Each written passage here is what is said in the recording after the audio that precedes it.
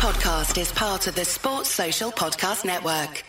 What's going on, FPL managers? Welcome to another video and podcast from Fantasy Football Scout. We're halfway through game week 33, but there's plenty of content still to be produced and digested ahead of game week 34. And this video, we're going to be solely focusing on Chelsea assets because they won their FA Cup semi-final and now have a double game week against West Ham and Man United in game week 34. So we're going to do a bit of a deep dive on those guys. And I'm accompanied by Ryan as per usual. How are you, buddy? Oh, Ted, I've seen better days. It's not been a good FPL game week thus far for me, nor has it been a good one for you. So I think we can kind of commiserate each other tonight or this morning, your time. The decision to go Bruno Fernandes over Cristiano Ronaldo looks to be a foolish one at this stage. The hat-trick for Ronaldo, no involvement for Bruno, no bonus points either for playing centre defensive midfield against Norwich at home. Oh, it stings, that one. It really stings. So, yeah, I'm not doing too well, but looking forward to talking Chelsea assets and focusing on 34 with you. Yeah, can we just skip right ahead to game week 34? Pretty painful for me. I'm on a net score of 4 points, and that says it all. Massive, massive red arrow. Down to 23k. But I was pretty down in the dumps last night. Has to be said. Captain Blank with Sam Maximan, and he was like up top for the last 20 minutes. I was so sure he's going to get something, but it was a bit of a left field captain's choice. Wood didn't do anything, so it is what it is. But anyway, I woke up this morning with a new sense of perspective, a new sense of positivity, a glass half full approach for the rest of the season. I think I've got 9 fixtures left to play with plenty of Liverpool, Chelsea and City players left in the game week. And I'm sure the rest of you guys who have filled your teams with free hit players with double game weeks, there's plenty of this game week to go as well. So plenty of opportunity to turn those reds into greens if you're having just as bad as game week as I am. But yeah, sorry to hear about your Ronaldo 50-50 call, Ryan. It's just so unfortunate that the variance goes that way sometimes. Bruno was a very decent pick alongside Ronaldo, so it is what it is, and we'll get over it by digesting Chelsea assets in this video. But at least you're on a green arrow, mate. At least you're on a green. Yeah, but I'm 114k, Ted. You're 23k. I'd gladly swap places with you and take the red arrow, my friend. But yeah, just quickly on the Ronaldo Bruno captaincy call, I see a few people in the chat saying, that they went the Bruno route as well. I'm disappointed with myself, and I think it's more than hindsight. We can easily look back and say, oh, Ronaldo scored the hat-trick, Bruno got nothing. But as a Manchester United fan, I don't think I paid enough attention to the fact that we have so many injuries in midfield. And we don't currently have any centre defensive midfielders really besides Matic. And so I don't think I really thought about the implications and consequences for that on someone like Bruno and what he might be asked to do in terms of playing a different role. And yeah, I think this season, more than most, we've seen that there have been some huge captaincy swings. Think about the Ronaldo Bruno take one, if you like, all the way back in game week 21, I think it was. There was the Mikel Antonio and Jared Bowen swing, the Salah versus Havertz gate back in game week 8 or 9 or whatever it was. So there have been some absolutely punishing captaincy calls. And if you've got it right, you've sorted up the rankings, and if you've got it wrong, like we have so far, you've taken a big hit.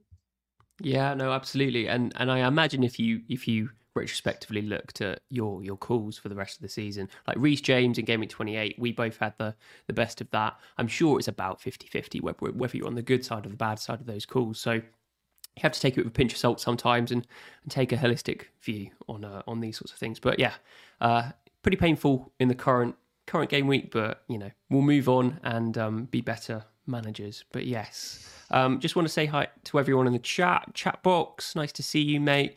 And with your Ronaldo points, even though it wasn't a captain, just a dad posting stuff. Hello to you.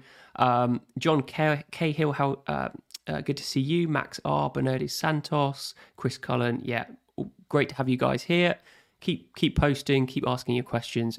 If we have time, we'll try and get onto it. But the main focus of this stream will be to have a look at which Chelsea assets to bring in ahead of game week 34. We're going to have a look at which sort of permutations. How do we need all defenders? Do we need all attackers? One defender, two attackers, that sort of stuff. So we'll get into it in a moment. But first off, just a word from our sponsors.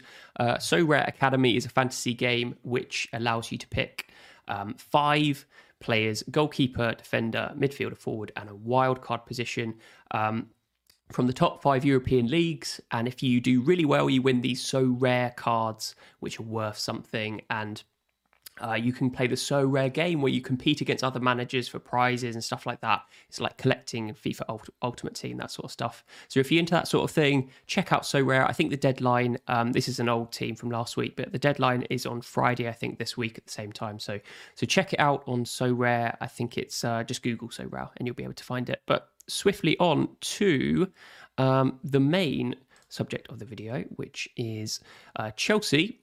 And if it's literally going to be all Chelsea, we're not going to look at anything else today.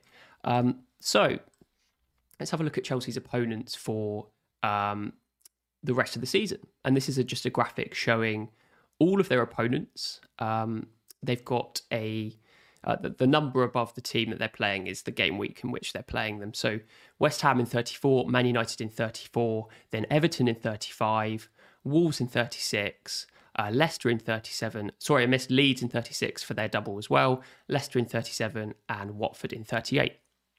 And what this graphic shows is we're marrying those teams, their expected goals, how good they are at attacking, and expected goals conceded in the last 6 matches, i.e. how bad they are at defending. And most of these teams are top left, which implies that they're not very good at attacking and they're pretty poor at defending, which is actually music to all Chelsea owners' ears, because it seems like they're all pretty good fixtures. In fact, the only team that's in the bottom right is actually pretty surprising. And I think there is some fixture sway, there's some fixture skewness here, because I think in the last 6 matches for Leeds, they've had a relatively easy run of it. So if you fast forward backwards to some of the more difficult opposition, I think Leeds probably sit quite firmly at the top of this graphic. So the main question here, I think this answers is, do we need lots of defenders from Chelsea? Do we need lots of attackers? So this says to me, Ryan, that all the teams that they're playing are pretty defensively poor. So might be worth getting lots of attacking players. And I know you could go for Reece James and Alonso maybe, who have that attacking threat as well. But does that make you think that you want 2 midfielders or a midfielder and a forward over, let's say, going for the likes of Rudiger or another sort of centre-back with not too much attacking threat?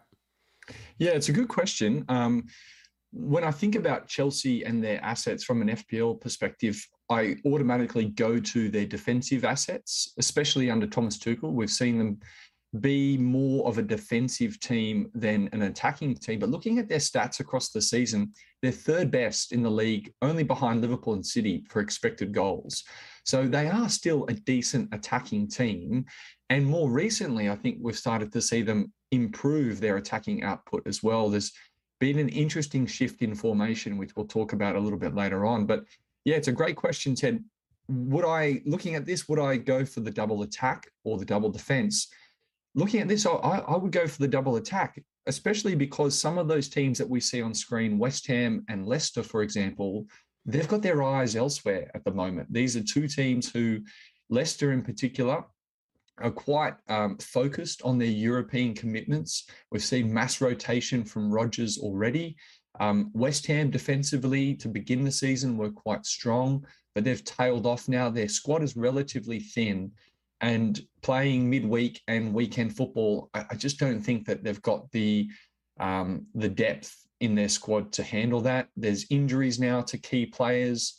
We've seen Issa Diop come in recent game weeks. So West Ham aren't the defensive team we thought they were at the beginning of the season, nor are Wolves as well. So there's another kind of frail defensive team. So yeah, looking at this, I'm keen to double up in the Chelsea attack. What are your thoughts? Yeah, this graphic made me think a little bit, because I think the teams at the further to the bottom, Everton, Watford, Man United and Leeds, if you ask me without any sort of statistical information about my perception of their defences, I would say that those 4 are really struggling to keep clean sheets, to concede not many goals, and that's been a theme throughout the season. Man United was so poor against Norwich defensively. Alex Telles left so much space in behind. But this graph is showing that they're actually better, well, statistically speaking, than West Ham, Wolves and Leicester. And so if you couple that up with perception about the strength of all of these guys' defences, then actually it's a pretty good combination of teams to play for the rest of the season. So Chelsea should be pretty happy, licking their lips for lots of goals until game week 38. So I would agree with you. I think two attacking assets, maybe a midfielder and a forward, or two midfielders, is the way to go. And we're going to discuss all of the different options in a moment. But even so, if you wanted to focus on two defenders like Alonso and James, for example. We're going to talk about Alonso later and about his legitimacy, about whether his minutes are secured for the rest of the season. They're still attacking enough, aren't they, to warrant some investment from an attacking standpoint. So, yes, I think basically the message from this graphic is expect goals for Chelsea and try and target your double or your triple Chelsea to best make the most of that. So yes, I want to talk first of all about someone who's made a bit of a resurgency and is going around the community on Twitter with some, there's a bit of, what's the word, knee-jerking around. And I think people are going, Timo Werner, I kind of want him in my team because it's kind of solves some forward issues. So I'm going to talk about him. And before I ask you your opinion about him, Ryan, I've got a graphic up here which shows his profile of returns for the season. He's only got 5 attacking returns. Many of those have come recently, and his 3 big chance goals, 2 of them came against Southampton in their 6-0 win against the Saints. But the other one also came against Southampton earlier in the season. So he's actually only scored against Southampton in the Premier League. But I guess the other thing we're missing is that he's played in the FA Cup semi-final and in the second leg, the Champions League against Real Madrid. Both of which he was raising eyebrows about how decent he was looking. It looks lively. He scored some goals, set up some goals. His stats are looking okay. We always think he's going to struggle with conversion, Werner, but at the moment, that confidence is peaking up a little bit. So as we said at the bottom there, that shows the opponents for the next 5 game weeks until the end of the season. We know that they're poor defensively. This graphic just shows that. So what's your opinion about Timo Werner? And would you even contemplate bringing him into your FPL side? Yeah, I think to speak generally about Werner as a player and as an asset, and then we can talk more about whether we can fit him into our teams and the structure that we currently have.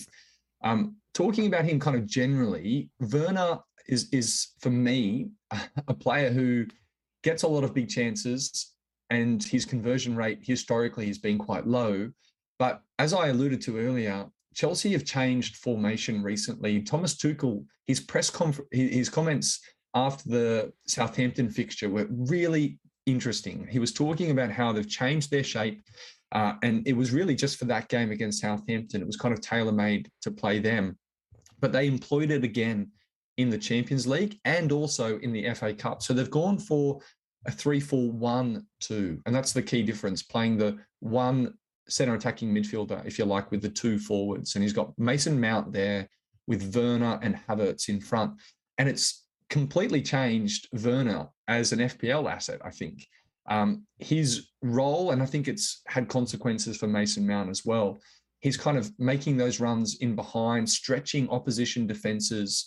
And we've seen the consequences of that in his performance against Southampton. He got the 2 goals. As you've mentioned as well, he scored in the Champions League and he assisted in the FA Cup. He assisted Mason Mount's goal.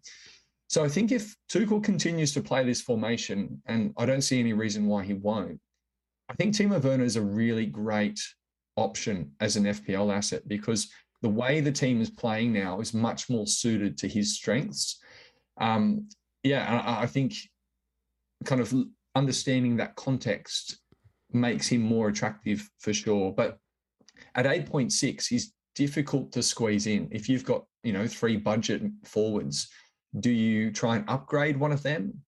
But if you've got someone like a Lacazette, he could solve a difficult question. Or maybe even if you've got Harry Kane, do you sell Harry Kane to drop down to Timo Werner? So as an FPL option, I think he's great, but I'm not sure if he fits into everyone's team structure at the moment. Yeah, absolutely. I wouldn't be taking -4s to change around your team structure to bring someone like this when there would be an easier solution in Mount or Havertz in midfield to just quickly bring in. But if you are struggling with the likes of Lacazette and don't want to take 2 transfers to change a position, now I think Lacazette to a Timo Werner is actually a fairly decent move. He looks pretty lively, and we know he's a confidence player. He could have had 4 or 5 goals in that Southampton match. He missed so much. Like, he practically just had open goals, hit the post, really, really, really easy opportunities. And you can see the big chance stat there in the middle of the graphic. The orange bar. Tony has been best for big chances in the last 6 matches with 1.5 big chances per appearance. Werner is on 1 big chance per appearance, so he's doing pretty well. And the conversion with that little white box on the left-hand side shows the proportion of his big chances that he's been scoring. And roughly about 50% is about right. He's just under that, as you would expect from someone who struggles with conversion. But at the end of the day, if he's going to be having lots and lots of easy chances, and he's going to score maybe 40% of those, then absolutely fine. Good value for money. And if Chelsea, who are playing against these pretty vulnerable opponents defensively, then he could absolutely have a field day. My only reservation with Werner is his minutes. And Tuchel's comments, as you said earlier, Ryan, were pretty encouraging. He said maybe it's, the tide has turned for Werner and he can be a part of that side for the rest of the season. But Lukaku's always there. He's going to have some minutes. He's definitely not shown he's a key part of that side this season. He's having I don't know whether he's having a bit of a troubled relationship with Tuchel, but I don't think there's any real worry for him to starting 90 minutes here and there. And, as long as Werner keeps performing, I think it's promising that he might start the next few games for Chelsea. What do you think about his minutes risk? Yeah, I mean, if things aren't working out for Chelsea, then Timo Werner is probably one of the first players to be subbed. I'm not sure about the fitness of guys like Christian Pulisic, Hudson-Odoi, even someone like Hakim Ziyech, how they kind of fit into this new formation as well. I mean, he started the 3 matches that they've played in this new formation. Kai Havertz has had a rest recently. He came off at half-time against Southampton, and he was subbed, I think, as well in the FA Cup. And same for Mason Mount. So, yeah, the minutes risk, I don't know if it's as significant as what we might think, really, because Chelsea don't have European commitments. They've only got the FA Cup. So I wouldn't be too concerned, actually, with Timo Werner's minutes. Lukaku will probably still get game time, as you say. He can't continue to bench Lukaku. But in this 3-4-1-2, I mean, if Lukaku comes in, he could very well take the place of Havertz, and therefore maybe Havertz is equally at risk of minutes rotation as Werner.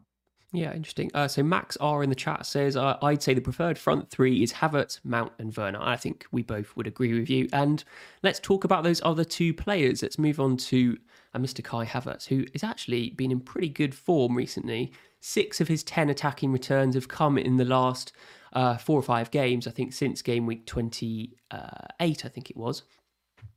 He's been in really good form. That profile of chances has been, since he started playing that false 9 role, or at number 9, not a false 9, but lots of big chances. That's where most of his goals are coming from, those 5 big chance returns. And if you look at the big chance stat in the middle, you compare that to Tony, as we saw with Werner, who's been the best in the league in the last 6 matches for big chances. Havertz is pretty much there, 1.4 big chances per appearance compared to Tony's 1.5. He could easily be the best if you remove Tony. And that conversion for those big chances is actually really good, over 50%. So that's the difference between investing someone like Havertz and Werner. Havertz has been a little bit more clinical with his easy opportunities, I should say. So not too different a graphic, because they've got the same opponents for the next 5 game weeks, of course. They play for the same team. who would you? Because they're the sort of similar profile. They're often going to play up top together, Ryan. In that, the 3-2, whatever the formation was, 2 at the top. They're going to have lots of big chances, both of them, Werner and Havertz. Who is your preference at the moment? Out of Havertz and Werner? Yeah, my preference for that would be Havertz. Look at the middle bar that you've got there compared to Werner. The amount of big chances and the conversion of the big chances that Havertz has compared to Werner. I think in the last 6 game weeks, Havertz tops the league for non-pen XG. He's had the same amount of shots in the box as Salah, just 1 less than Ronaldo as well. So this is a midfielder in FPL who's taking shots from similar positions to the likes of Salah and Ronaldo. His expected goals is right up there as well, the best in the league, in fact. So for me, the preference is very clearly Havertz. He's cheaper, he's playing out of position, probably a little bit safer in terms of minutes, although I'd still say it's close. Havertz for me out of those 2. I think the other very important point is that he is nailed. He's much more nailed than Werner. I think even if he doesn't play as a 9, he probably plays as a 10. I'm going to credit Gianni that, because I quite followed Gianni's advice for Chelsea. He pretty knows what's going on, but I think he's just going to play most minutes for Chelsea until the end of the season, and there's not really much doubt in that. He's been in great form, and pretty integral to the side, so he is the more secure pick for me, and the better stats say that. But of course, stats don't always mean something. If I think about the comparison between Havertz and Werner in terms of momentum, in terms of confidence, I'd say that Werner probably has a better momentum at the moment. Certainly in the non-Premier League games. I mean, Havertz got subbed at half-time, I think it was, against Southampton, and Werner was left on to fill his boots. Havertz got his goal, of course, but it seems like they may be saving him. But in terms of, Werner's been allowed to go out and really go for it, and I don't know whether Tuchel was just allowing him to play in the non-Premier League games, and maybe whether that changes when we get back to the Premier League and they play a few Premier League games in succession. That remains to be seen. So that is the only doubt about Werner. I think Havertz is more secure and his stats are better. So if you need any reason to go Havertz over Werner, then that says it all, really. So let's move on to our last player out of these front 3, and then we're going to take a really in-depth look at the whole Chelsea team further on. And we've got Mason Mount here, and a lot of people rating Mason Mount as the best attacking option at Chelsea, and you can see why. 19 attacking returns this season. That's 9 more than Havertz. But the profile of his chances are pretty spread out. They're pretty varied. He comes at these points from all different angles, assists, goals. Pretty bursty, I'd say. Because remember when he scored, he got 4 attacking returns in one game. I think I benefited from that, actually. He got a penalty. It was I think it was against Norwich, actually. And those were all big chances, and that's not what he's usually used to scoring. He's usually from shooting from the edge of the box, being fed in and taking a decent shot, and he's been converting them recently in the Cup, in the Champions League as well. Obviously, he got 2 goals and assists against Southampton. So the thing that he is not someone that compares to Werner and Havertz, because he's likely to get less big chances. He's likely to get a different profile of chances. He's likely to create much more. He's more of a creative player. So we've got the big chances created stat here, which is what he's arguably best at. And I did have a play around to see which of the stats was best for him. This is the one. And Harry Kane is the best in the league in the last 6 matches. You compare that to Mason Mount for the price, he's very, very good. And his teammates have been converting those big chances he's been creating for them at over a 50% conversion rate. So very, very promising for Mount, but a completely different player, Ryan. And you're going to get a little bit of a saving. I think he's 7.5 million compared to Havertz, who's 7.9. Is there any temptation to go Mount over Havertz? Yeah, definitely. Talking about chance creation, I think whilst the goal threat for Mason Mount might be a little reduced compared to Havertz. Mason Mount has scored 14 bonus points this season, Havertz with just the 5. So his chance creation, Havertz doesn't register well for the BPS baseline compared to Mount.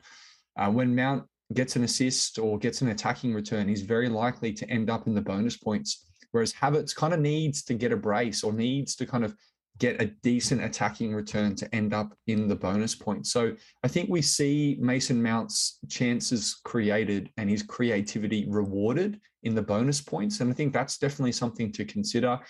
A couple of people in the chat mentioning that Mason Mount probably has more routes to points. He's on set pieces. Chelsea are okay in terms of set pieces this season. It's not as if, they're scoring lots of goals from set pieces. They're doing kind of mid-table. So take that, as much as you want, I guess, in terms of their set piece threat. But yeah, Mason Mount, I think he's a good option. And in this new formation, I think he is emerging as a little bit of a different prospect in terms of FPL. We're kind of seeing that Lampard-esque late arrival in the box.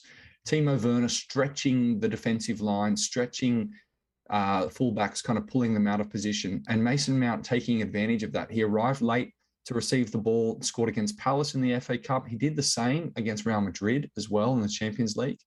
Will we see that in the Premier League? I'm not sure, but in this new formation, I think Mason Mount is actually a better option than what we've seen across the season. Yeah, really interesting. Because he's playing as a number 10 almost, really, as an essential position rather than a small forward almost, or maybe the right-hand side. And as you say, maybe he's just a better option. But it's interesting that he's got loads of these returns recently against the likes of Real Madrid. No shabby side at all. Like the fact that we're playing really, really decent opposition for the rest of the season, Chelsea, is really encouraging to attacking returns. And I think probably the conclusion is that you could go any of these three forwards and be pretty happy, pretty confident with returns, because it seems like there's going to be lots of chances to convert, and you just need a player that's able to convert those chances. And Mount and Havertz are particularly good at the moment. Werner's slightly worse for conversion, as you sort of expect. But if he's going to get more of those chances than Havertz and Mount, then he could be equally as good. And I personally prefer Havertz. I think he's probably more secure and he's playing further forward. He's going to get his chances closer to goal, and I think that's more predictable from my point of view. But other people might have completely different perceptions. And Mount, at the end of the day, has almost double the amount of attacking returns than Havertz in the entire season, and has done it more consistently. So it really is personal preference, I think, and depends on your team structure, depends on your budget. But yeah, Havertz for me, I'd say. Who's your favourite? Yeah, I was going to ask, how do you rank them? So you said Havertz is number 1. What happens with the silver and the bronze medal?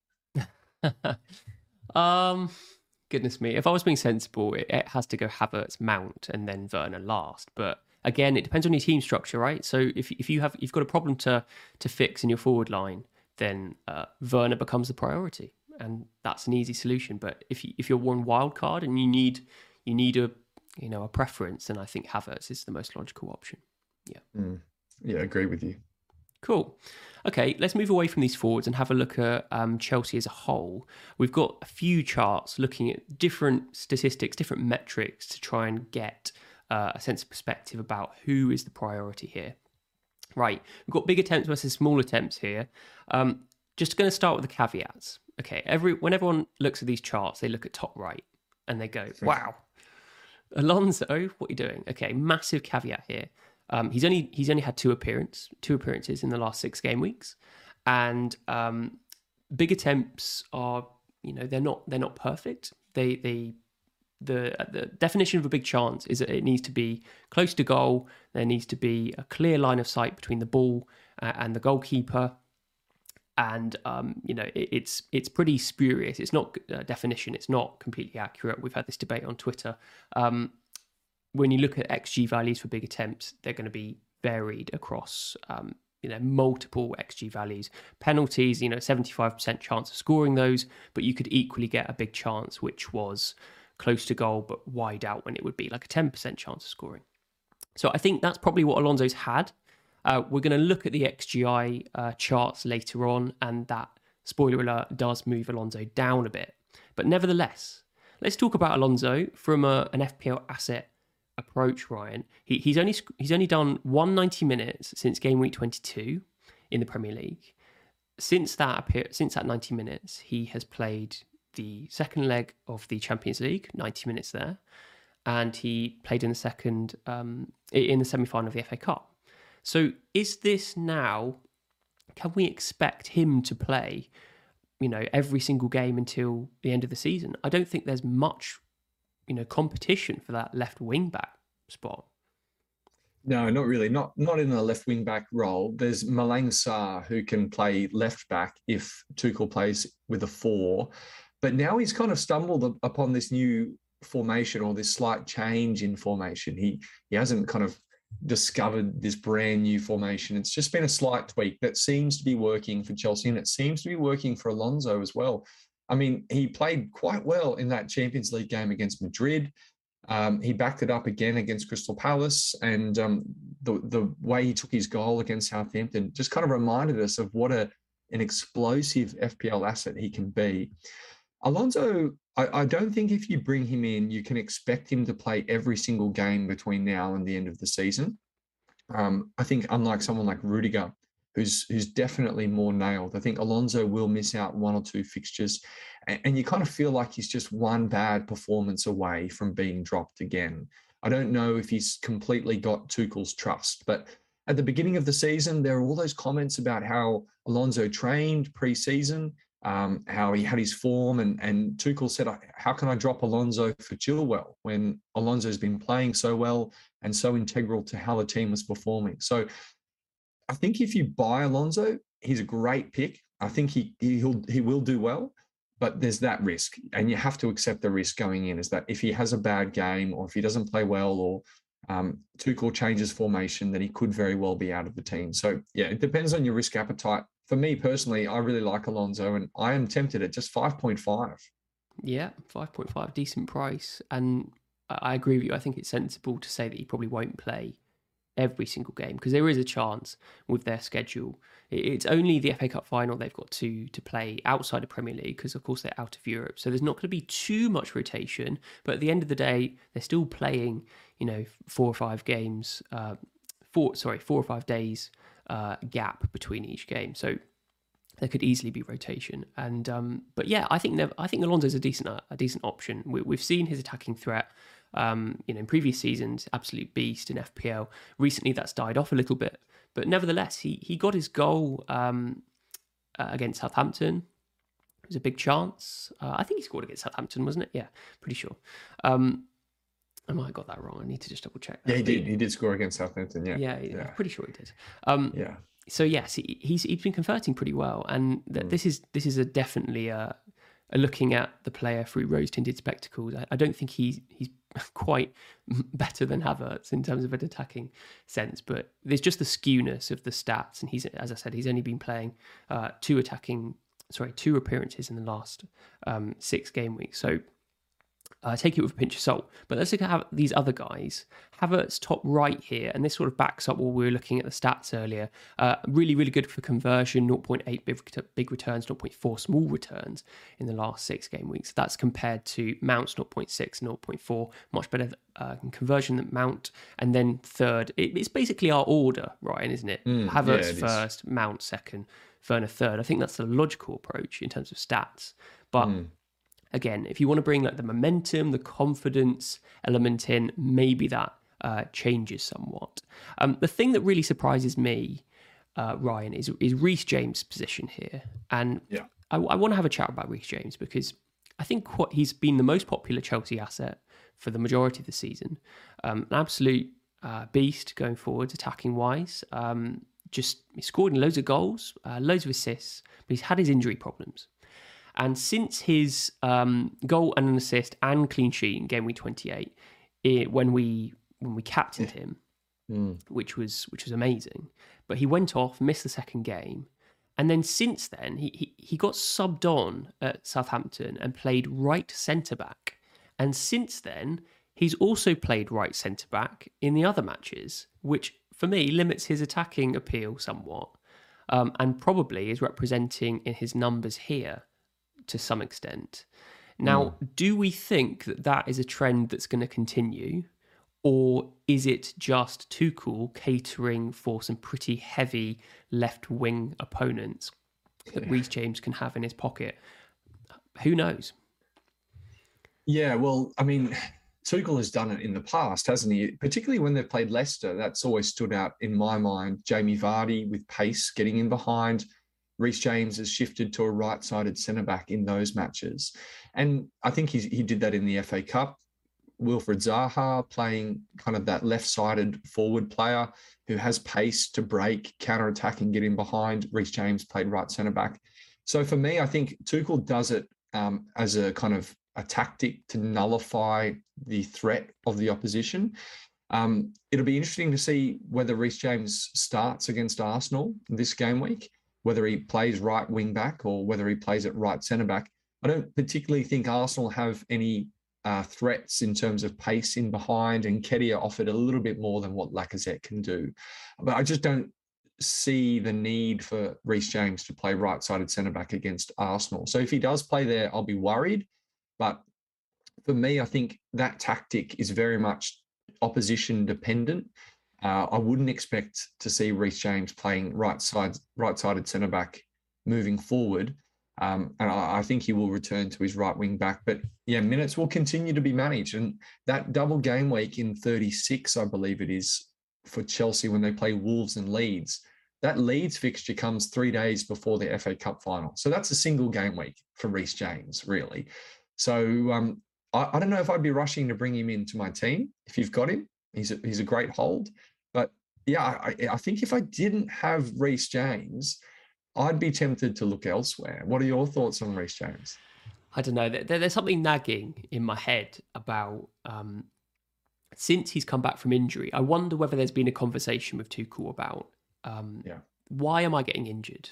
Is it because of the position that I'm playing? Is it the requirement to get forward? Is it the requirement to get back? The excess strain on those limbs? Maybe the right centre-back position has been sort of a compromise to say, you're going to get your minutes till the end of the season. It's going to be a less demanding position to play. You can still get forward and cross the ball in occasionally, like maybe Rudiger does. This is massive speculation as well. Like, I really don't know. That could be complete rubbish. I'm sure Chelsea fans know about it more than me. And you could be absolutely spot on, Ryan, that it could be opponent dependent. But at the end of the day, if he starts playing right wing back again and people are reserved about bringing him into our teams, into their teams, then that's great. He's more of a differential. But you're right. If he continues playing right centre back, it's a bit of a worry for attacking returns. It has to be said. Yeah, for sure. Interesting point around the injuries. We've seen the same with Reguilon at Spurs. The demands of playing that left wing back position week in, week out. He's broken down multiple times, Reguilon, physically this season. And maybe there's something similar in it for Reece James. It's speculation, as you say, but it's something to keep an eye on. That's why I did say I'm intrigued to see how he plays against Arsenal, whether he starts and then whether he plays right wing back or right centre back. Yeah. But after that, as we've seen, the fixture difficulty decreases massively in terms of, we're expecting goals from this Chelsea team. And I think probably Reece James will want to be among that. So I wonder whether he starts changing or shifting position back to that right wing back for those easier opponents. Fingers crossed that's the case, because I think we both own him. And we'd like some more attacking returns, please, Reece. That would be really, really nice. And if you're going to dodge all of those points potentials, then he makes for a really sort of expensive Rudiger. Well, not really expensive. He's only like 0.1 more expensive. But at the end of the day, I want attacking players from this Chelsea team, not someone who's going to sit back. Yeah. So I'm just going to move on to the next graph, because the next graph is XGI, but it's exactly the same as this. I just want to compare the two graphs. Watch where Alonso moves. He moves from top right to slightly bottom left here. And it's a good indication that maybe XG is it's definitely more accurate. And it's maybe showing that the chances that he's had in the limited amount of time that he's played aren't quite as good as they may seem. But the consistencies here.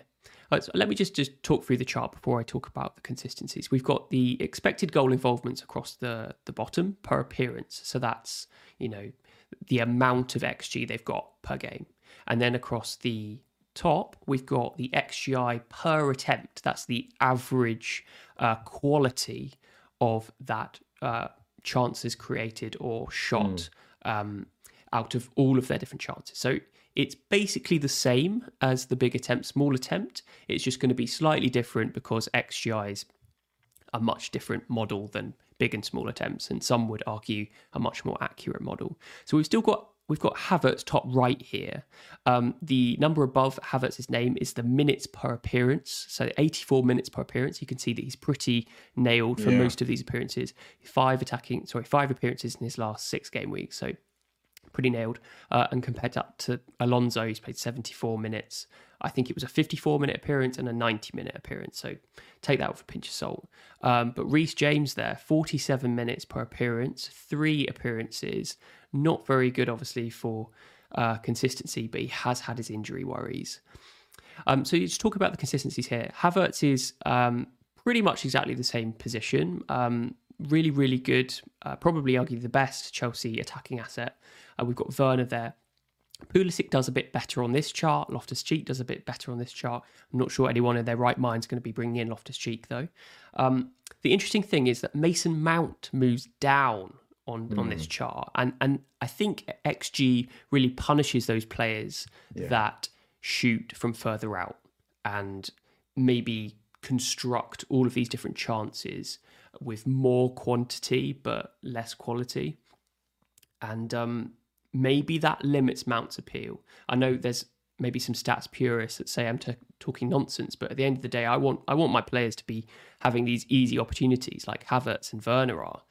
That's a little bit more predictive for me in short periods. Like we're talking about 5 game weeks here, not the entire season. And would I be more secure about having a player that has their shots 5 yards away from goal than at the edge of the box? I'd say so. And that's the one doubt I have about Mount. Yes, he has a variety of different avenues to get FPL points, but how likely are those going to happen in this short time frame? I do wonder. So does that put you off Mason Mount a little bit, Ryan? Yeah, so is this just expected goals or expected assists as well? Yeah, expected assists as well. So XGI is XG plus XA. So yeah. Sure, yeah. Yeah, it does put me off Mason Mount a little bit, actually. It kind of confirms that Havertz is a fantastic option. And as I mentioned to you pre-stream, that's not what I wanted to be thinking going into this game week. I didn't really want to be going down the path of Havertz, but the statistics there are pretty overwhelming at the moment. Mason Mount, a lot lower in terms of the quality of expected goal involvement that compared to someone like Timo Werner.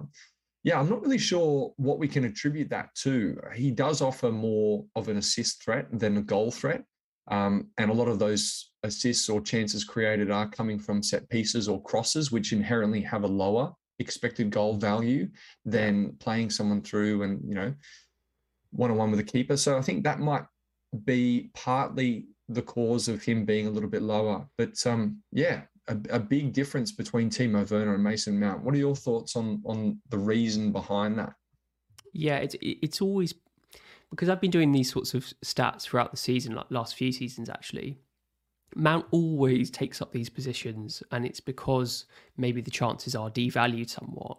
But when his teammates start converting the chances he creates for them, it also raises his profile. But then it also creates a sense of overperformance in this Chelsea team, which is fine because they're all very good players. And once all of these players around him start scoring, then at the same time, Mount becomes a better FPL option. In recent years, he struggled with just creating tons and tons of chances for Chelsea and then really struggling to convert them. And that's been a theme throughout the last few seasons. So it's nice that Chelsea are actually doing really well at the moment because it does raise Mount's potential. But in terms of an XGI model, I think it does limit those that enthusiasm for Mount somewhat. Don't let it put you off too much. I think he's still an outstanding player. Maybe just Werner and Havertz are a little bit more contingent to the predictiveness of XG and that sort of stuff. So I think it's fine. I think they're all still fairly decent option. We're just looking at them through different lenses at the end of the day. I think another thing this graph highlights quite well is the minutes difference between Timo Werner and Mason Mount. So 64 minutes per appearance for Werner, 80 minutes per appearance for Mason Mount. So we were talking earlier about the expected minutes of Werner, Havertz and Mount. They are the three, I think, from an attacking perspective that people are considering. And Werner quite clearly has the greatest threat in terms of expected minutes. Mason Mount, 80 minutes, Havertz, 84. They seem to be the most nailed attackers in this team. I mean, if we talk about nailed, we haven't talked about Antonio Rudiger yet. Yeah, 94. Look at that. Yeah, number. no, I didn't even think you could have 94 minutes per appearance. I thought it was capped at 90, but these stats are from Fantasy Football Scout members area. Go check it out if you remember, if you want to sign up to that sort of stuff and get access to this sort of this data. But anyway, yeah, 94 minutes. That's the biggest out of this Chelsea team. He's pretty nailed. He's the most nailed player for minutes. But he's arguably the worst for expected goal involvements. And, he's had plenty of shots, but they probably all carry a value of about, 0.01 XGI or something. He scored one the other day. It was an absolute rocket. Not going to expect him to score another one until the end of the season, I don't think, but who knows? Anything can happen.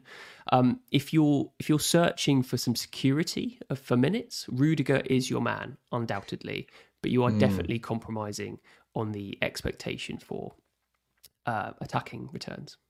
Yeah, I think with Rudiger, you're paying a lot for a clean sheet. And looking at the fixtures ahead, how many clean sheets do you see? I think Chelsea will struggle to keep a clean sheet against West Ham and Manchester United. There's a clean sheet potential, I think, quite strong against Everton, Wolves and Leeds in 35-36. But the double in 34 doesn't look great from a clean sheet perspective. I mean, when we looked at the chart right at the start, and we looked at the XG for their opponents, it was only really Leeds, West Ham and Man United who were setting the pace. But again, they were sort of mediocre. All the other teams, like all of the premium teams, like Tottenham, Chelsea, Arsenal, Liverpool, City, they're all on the bottom right of that chart. Loads of XG, very little XG conceded. All of the others had pretty low XG values. And I think if you look at it from a top-down view, there's going to be plenty of opportunities for clean sheets. So having two in defence, but maybe going for Reece James and Alonso, if Reece James starts playing right wing back again, I think that's absolutely fine. You're going to get the best of both worlds. I just think going for Rudiger is a tiny little bit boring. I know you're going to get more security of minutes, but the upside of that versus the rotation threat for those other players, I think, is minimal. And as we sort of discussed earlier, Alonso seems to be pretty nailed until the end of the season now. He was on set pieces as well against Real Madrid. If he misses out one game or, 45 minutes even for the rest of the season, I don't think going Rudiger over Alonso is that much of an upside, to be completely honest. Yeah, for sure. We're talking Chelsea here, but someone who springs to mind as a comparison for Rudiger is Laporte from City.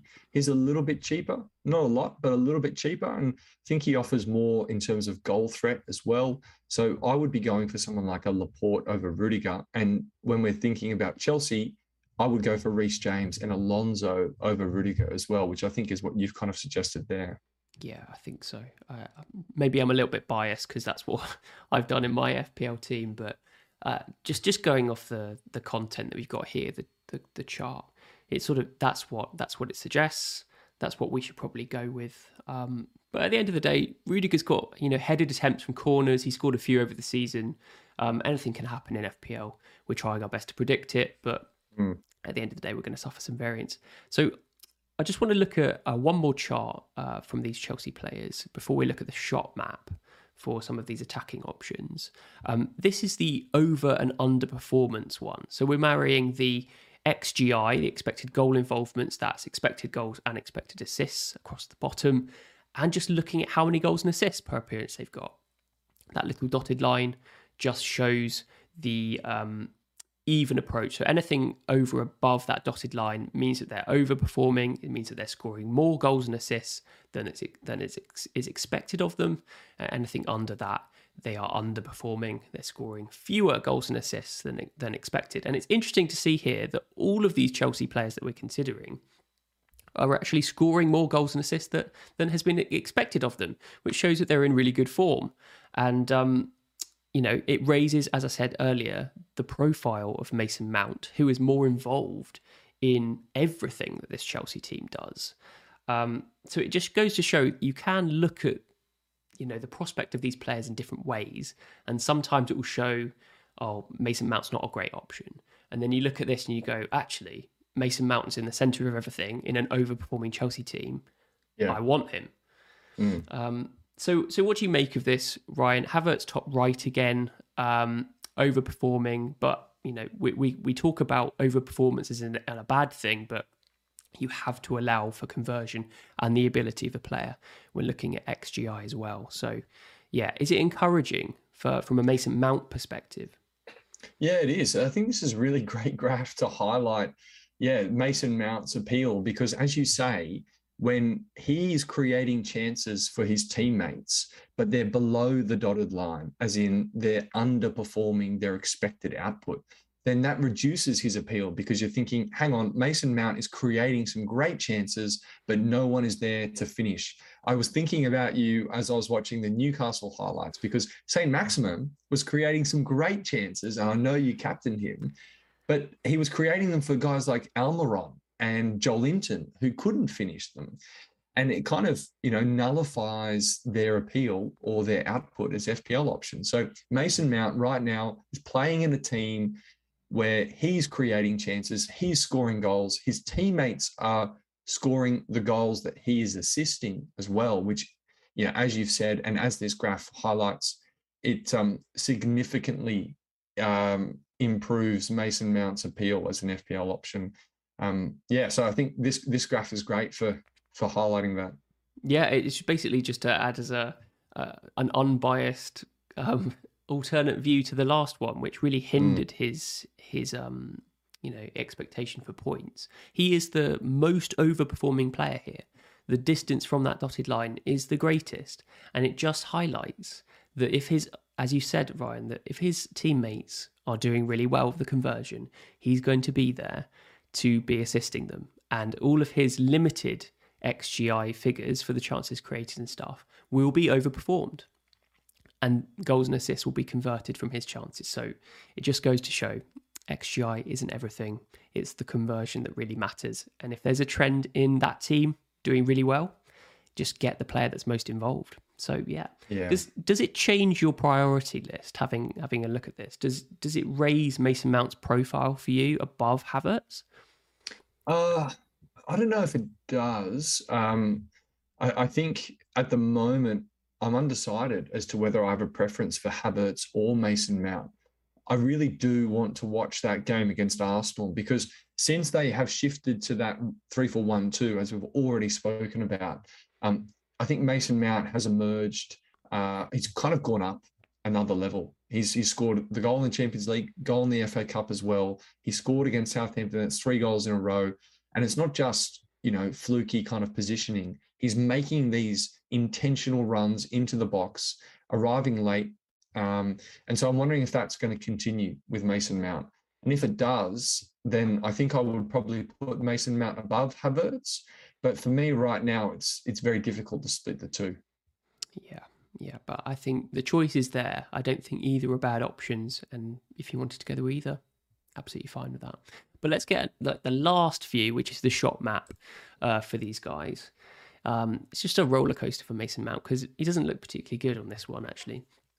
This is the average shot distance from goal in tiered approach. So we've got Havertz there, who's shooting on average within 10 yards.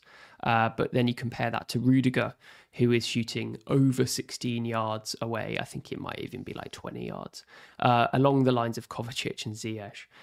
You've got the number of shots that they've done in the last 6 game weeks underneath their names. Havertz with 15 shots, Werner with 12, Mount with 12, Rudiger with 11, and then the other guys a little bit lower than that. But the profile of those shots is distributed around the name in the green, red, and amber sort of donut chart. And the green means shot on target, the yellow means shot blocked, the red means shot off target, and the little white box around the green bit shows the amount that they've actually converted from their shots on target. If we start with Havertz, pretty healthy conversion rate from his shots on target. He's shooting closest to goal, hardly any shots off target, hardly any shots blocked. Really, really encouraging. When you compare that to maybe a Mason Mount, he's shooting a little bit further out. More of his shots are going to be off target, I think, just because of the nature of that average shot distance. When you compare those to Werner, I think this is a little bit of a bad painting of Werner. And I think you could sort of intuitively guess this to a certain extent, but a lot more of his shots are blocked, a lot are off target, and he's shooting fairly close to goal still. I wonder whether he still has the same aptitude for shifting and getting a shot off, or the accuracy of his shots slightly worse than Havertz. For someone who has a very similar sort of average shot distance. So does that make you worry about Werner a little bit? Yeah, it does. I mean, he's taken 12 shots from that range. You'd expect him to have a higher proportion of shots on target, or at least, a reduced amount of shots that are off target from shooting inside the 18-yard box. He's almost had equal amount of shots off target as he's had shots on target. So yeah, that's a little worrying seeing Werner there. Also noticing Alonso quite high up in this graph. There's Reece James, of course. And encouraging to see Havertz taking his shots from that close in within the 10-yard kind of range. So yeah, a really interesting contrast between Havertz and Werner in particular. We were talking before about which one do you prefer, Havertz or Werner? I think throughout the stream tonight, pretty much every graphic we've seen, and in particular this one has pointed me towards Havertz over Werner. I think he's more the logical option. I think Werner, if you think that anything in the past in the Premier League is not predictive of what happens in the future, maybe we're neglecting the Champions League matches and the FA Cup matches. If you think that those additional bits of information adds to Werner's appeal, then completely ignore these charts and just go with him. He's more of the upside shout, I'd say. But speaking from experience, from 6 game weeks ago, Havertz seems like the most logical one. Certainly in terms of goal threat. But as we've seen in the other charts, Mason Mount's appeal is also pretty varied in this Chelsea team. I just wanted to talk about the Alonso and Reece James here, because I think Reece James, quite a lot of those shots have come mainly in game week 28, and that's when he got his goal. The only shot on target in that match for him was converted. And it's a rainbow otherwise. The 3 shots, 1 was blocked, 1 was off target. So you can't expect too many shots from Reece James, but obviously he had limited minutes, and this isn't adjusted per minute or per appearance. It's just 3 shots. And if he continues to play right centre-back, then presumably that average shot distance is going to start getting lengthier and lengthier. He's going to start shooting more and more where Rudiger is, which is something you don't want. But as we've seen with Reece James, the assist appeal is definitely there. Alonso's the more interesting one for me. I think Alonso creeps in at that back post. We know that he's going to be playing left wing back whenever he plays. He got his goal against Southampton for exactly the same sort of reason. He got a goal in did he score in the semi-final of the FA Cup?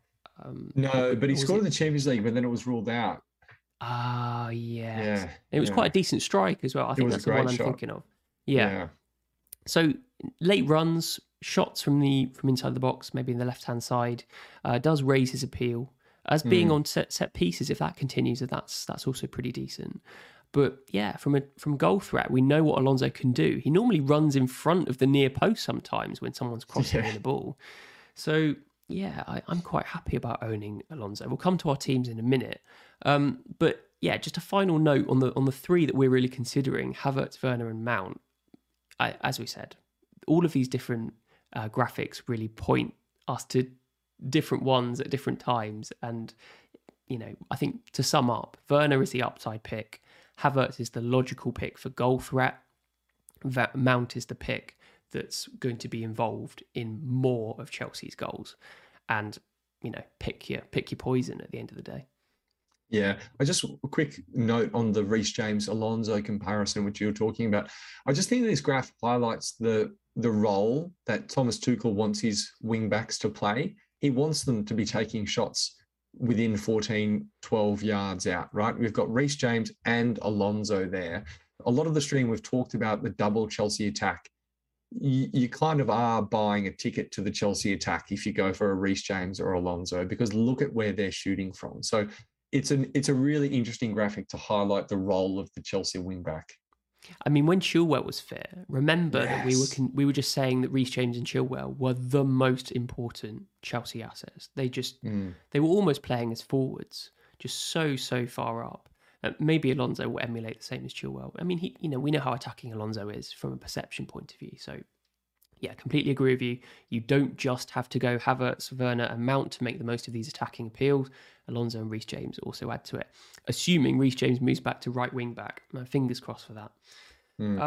But yes, let's finish the stream by having a look at our Game Week 34 bus teams, and we'll start with you, Ryan. We've got your team up here: 3-5-2, two doublers, Reece James and Bruno Fernandes captain. Bruno Fernandes had a car crash this morning. Did you see that? Yeah, he did. He escaped unscathed. It was just a bit of a praying into his Porsche. No. I saw the photos. He seemed absolutely fine. Maybe he was just trying to satirize his performance. He was standing Norwich next to my game week score. Yeah, but you've opted for Fernandes captain. Arsenal and Chelsea, those are pretty difficult fixtures. Any reservations about captaining Fernandes? Yeah, at this stage, I mean, I think I want to see what Reece James does against Arsenal, whether he starts that match, what are his minutes like, because he's definitely a consideration for captain for me. I think the fixture against Arsenal is all right from Manchester United. Arsenal have lost 3 in a row now. I was reading this article today about Arsenal, the percentage of games they've lost when they've conceded the first goal, something like 88%, which is the worst or thereabouts in the league. So they're struggling at the moment. Arsenal have got quite a few injuries as well. We know about that. So, yeah, I don't think that fixture against Arsenal is too difficult for United from an attacking point of view. Of course, the fixture against Chelsea is tough, but it's a double nonetheless. Now, I'm frustrated at myself because last game week, all week I was talking about going Harry Kane to Ronaldo and rolling the second free transfer. And that would have meant, forget the points for Ronaldo, it just would have meant that my team this week was going to be in a much better position. I would have had 2 free transfers. And truthfully, I would have been okay with selling Ronaldo to someone like a Timo Werner in this game week, because it would have freed up a lot of funds. It would have only been 1 free transfer, and then I could use that money to upgrade some of the other positions in my team. I mean, I'm still holding on to Doherty and Cody as well in my defense. So those are some areas that I need to address. But looking at my team right now, I'm pretty sure I'll be taking a hit. The size of that hit, I'm undecided. The players that I really want, I'd like to have at least one more Chelsea player, whether that's a Havertz, a Mason Mount, or an Alonso. At this stage, I'm leaning more towards a Havertz or a Mount. I've already got the Chelsea defender there. I don't know if I need to add a second, particularly for a hit. But the question is, who would you remove from your midfield to accommodate that Chelsea player?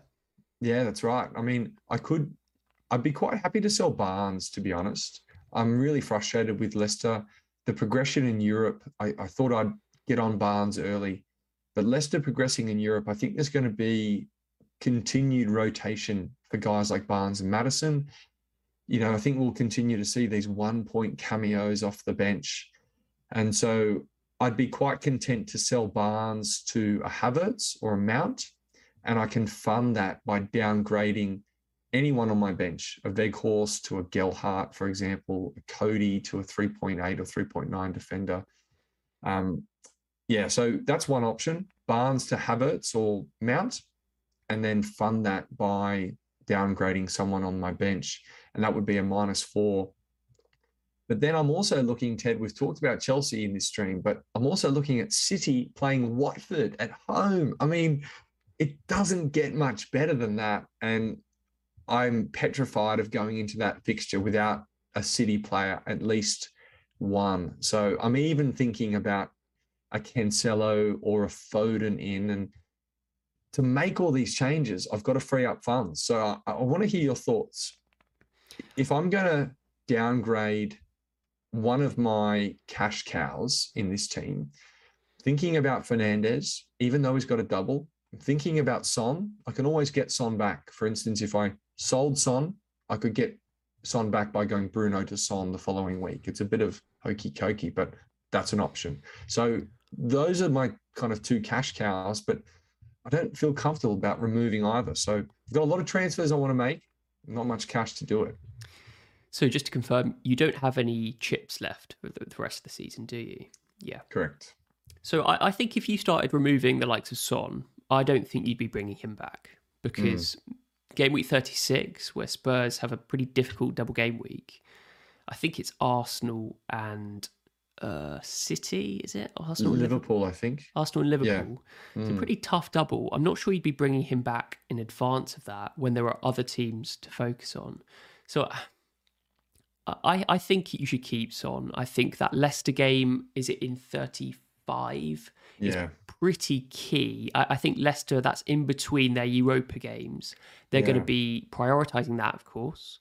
And I think they're going to be fielding a weak team in 35. And I think we all need Spurs representatives for that game, because arguably, we've just seen on the graphic earlier that Leeds' XG conceded is arguably some of the worst in the league.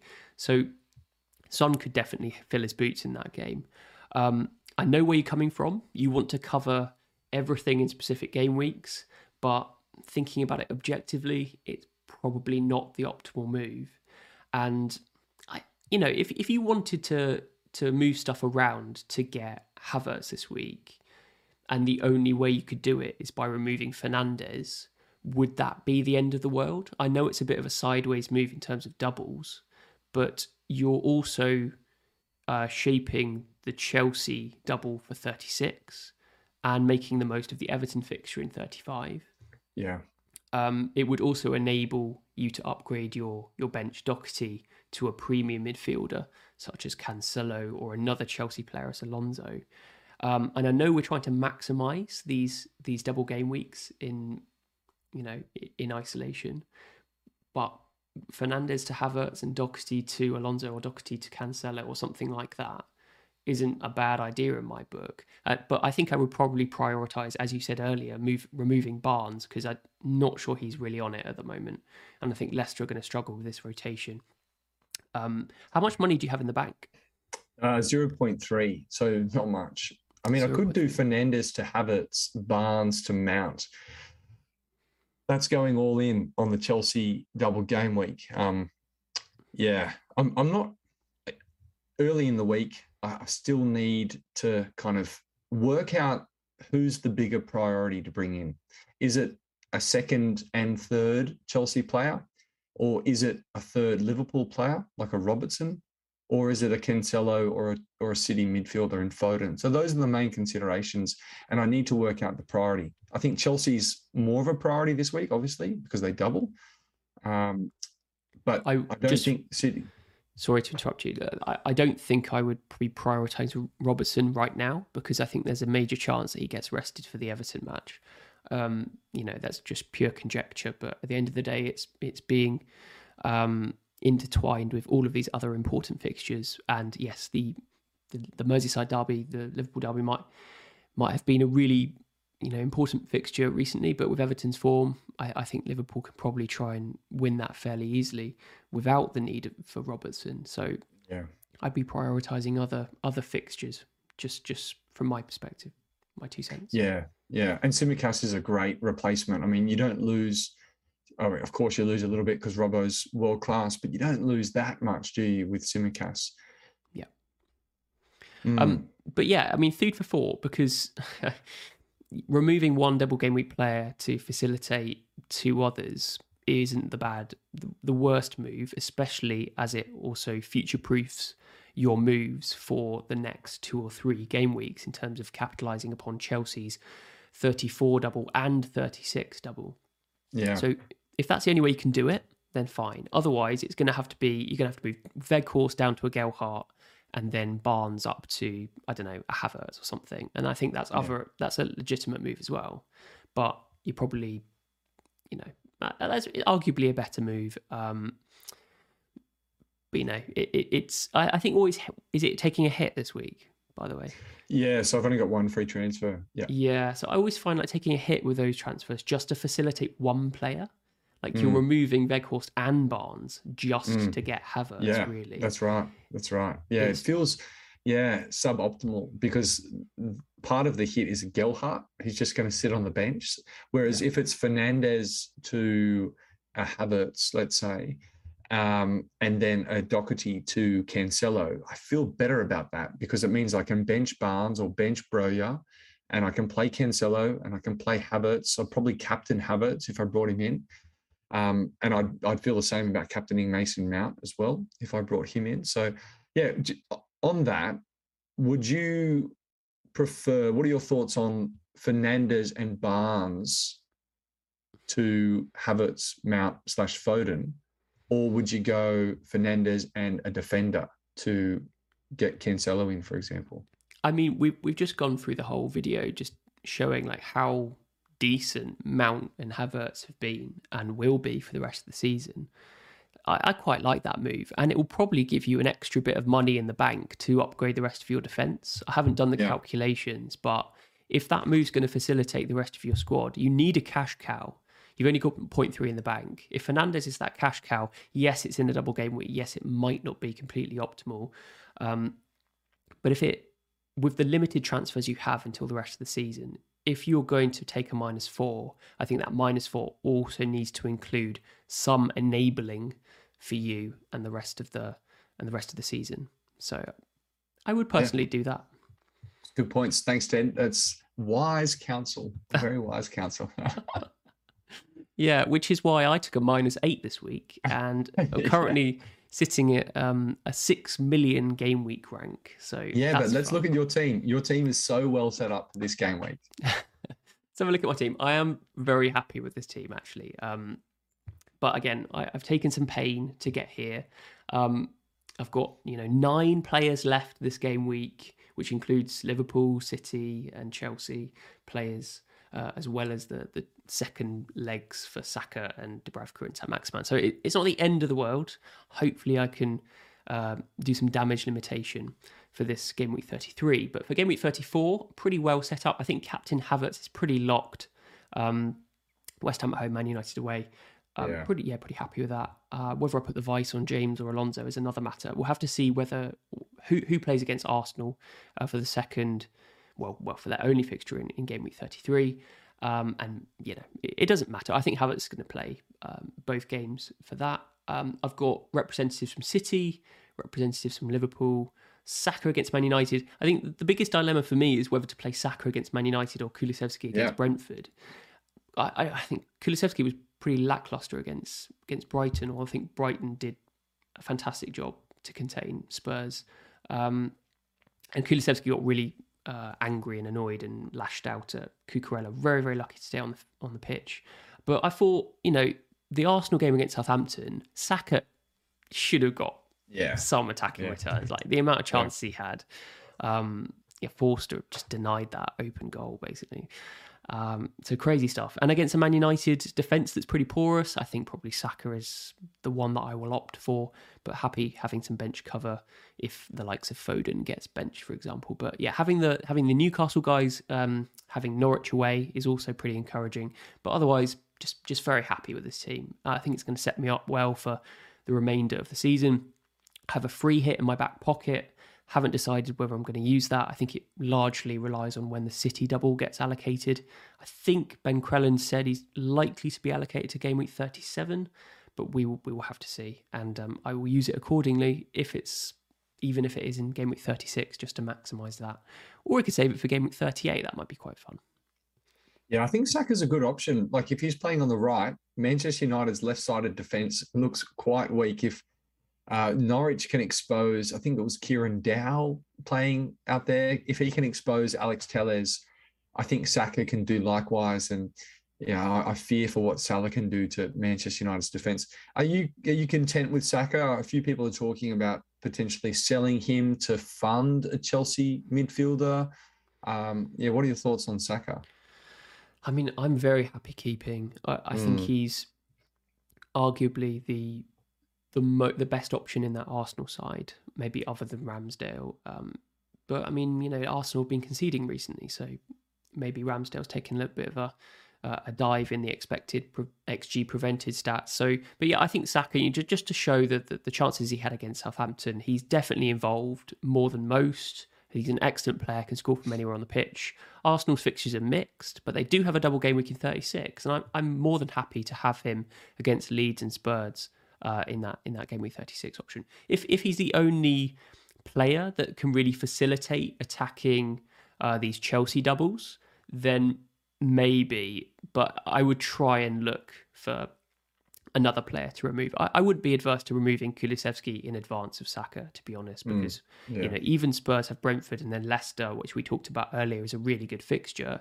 Their double's pretty difficult in 36, and we're going to have another representative from Spurs in either Son or Kane, depending on your team structure. So I would look elsewhere, basically. Saka's here to stay in my team, quality player.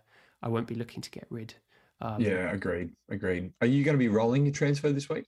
Yeah, I'll be rolling with the idea. The original intention was to move Saint-Maximin down to fodder, and then who was it? Cody up to Cancelo. I like that. Can you afford that? I'm priced out by 0.1 because no, because Cody went down in price. Of course. So really annoying. Went up again, yeah. So even a 4.5, you can't afford Saint-Maximin to a 4.5. Yeah. Oh no. Do you know when Totti went down in price, right? 4.4. I was like, is he a forward? Is he a forward? This is how obsessed we are with FPL. Yes. I was like, I can do that Cancelo move. I think he plays for Wolves, but yeah, I haven't heard him before. He's a defender, annoyingly. But yes, I might have to compromise and bring in someone like, I don't know, Van Dijk or something, who's 6.8. Not very inspiring attacking pick, though, so we'll have to see. But I guess it depends really what happens to the City double. If it's in 37, then maybe I don't need to prioritise Cancelo because I can free hit in 37. And maybe I'll be looking to sell my City players in 36 for other doublers. So we'll see what happens. But yeah, I feel like I'm in a strong position, having really suffered this game week. So fingers crossed, no more red arrows for the rest of the season. But you never know. But yeah, I think we'll leave it there, Ryan. Great chat about Chelsea. Hopefully that's helped you guys in the chat decide which Chelsea player to buy. Leave a comment below if you're watching later on. Which Chelsea players are you going to buy? Is it 2 defence? Is it 2 midfield? Are you going to go for Timo Werner? If you haven't already, please also leave the video a like. It helps our exposure, like helping the views and stuff. A lot of effort went into this video, so please leave a like just to show your appreciation. Really, really appreciate that. And thanks to you, Ryan, for joining me, mate. Great discussion as usual. Best of luck for game week 33, the remainder of it. And hopefully you get even more of a big green arrow. Thanks, Ted. Bye, everyone. Yeah, see you guys.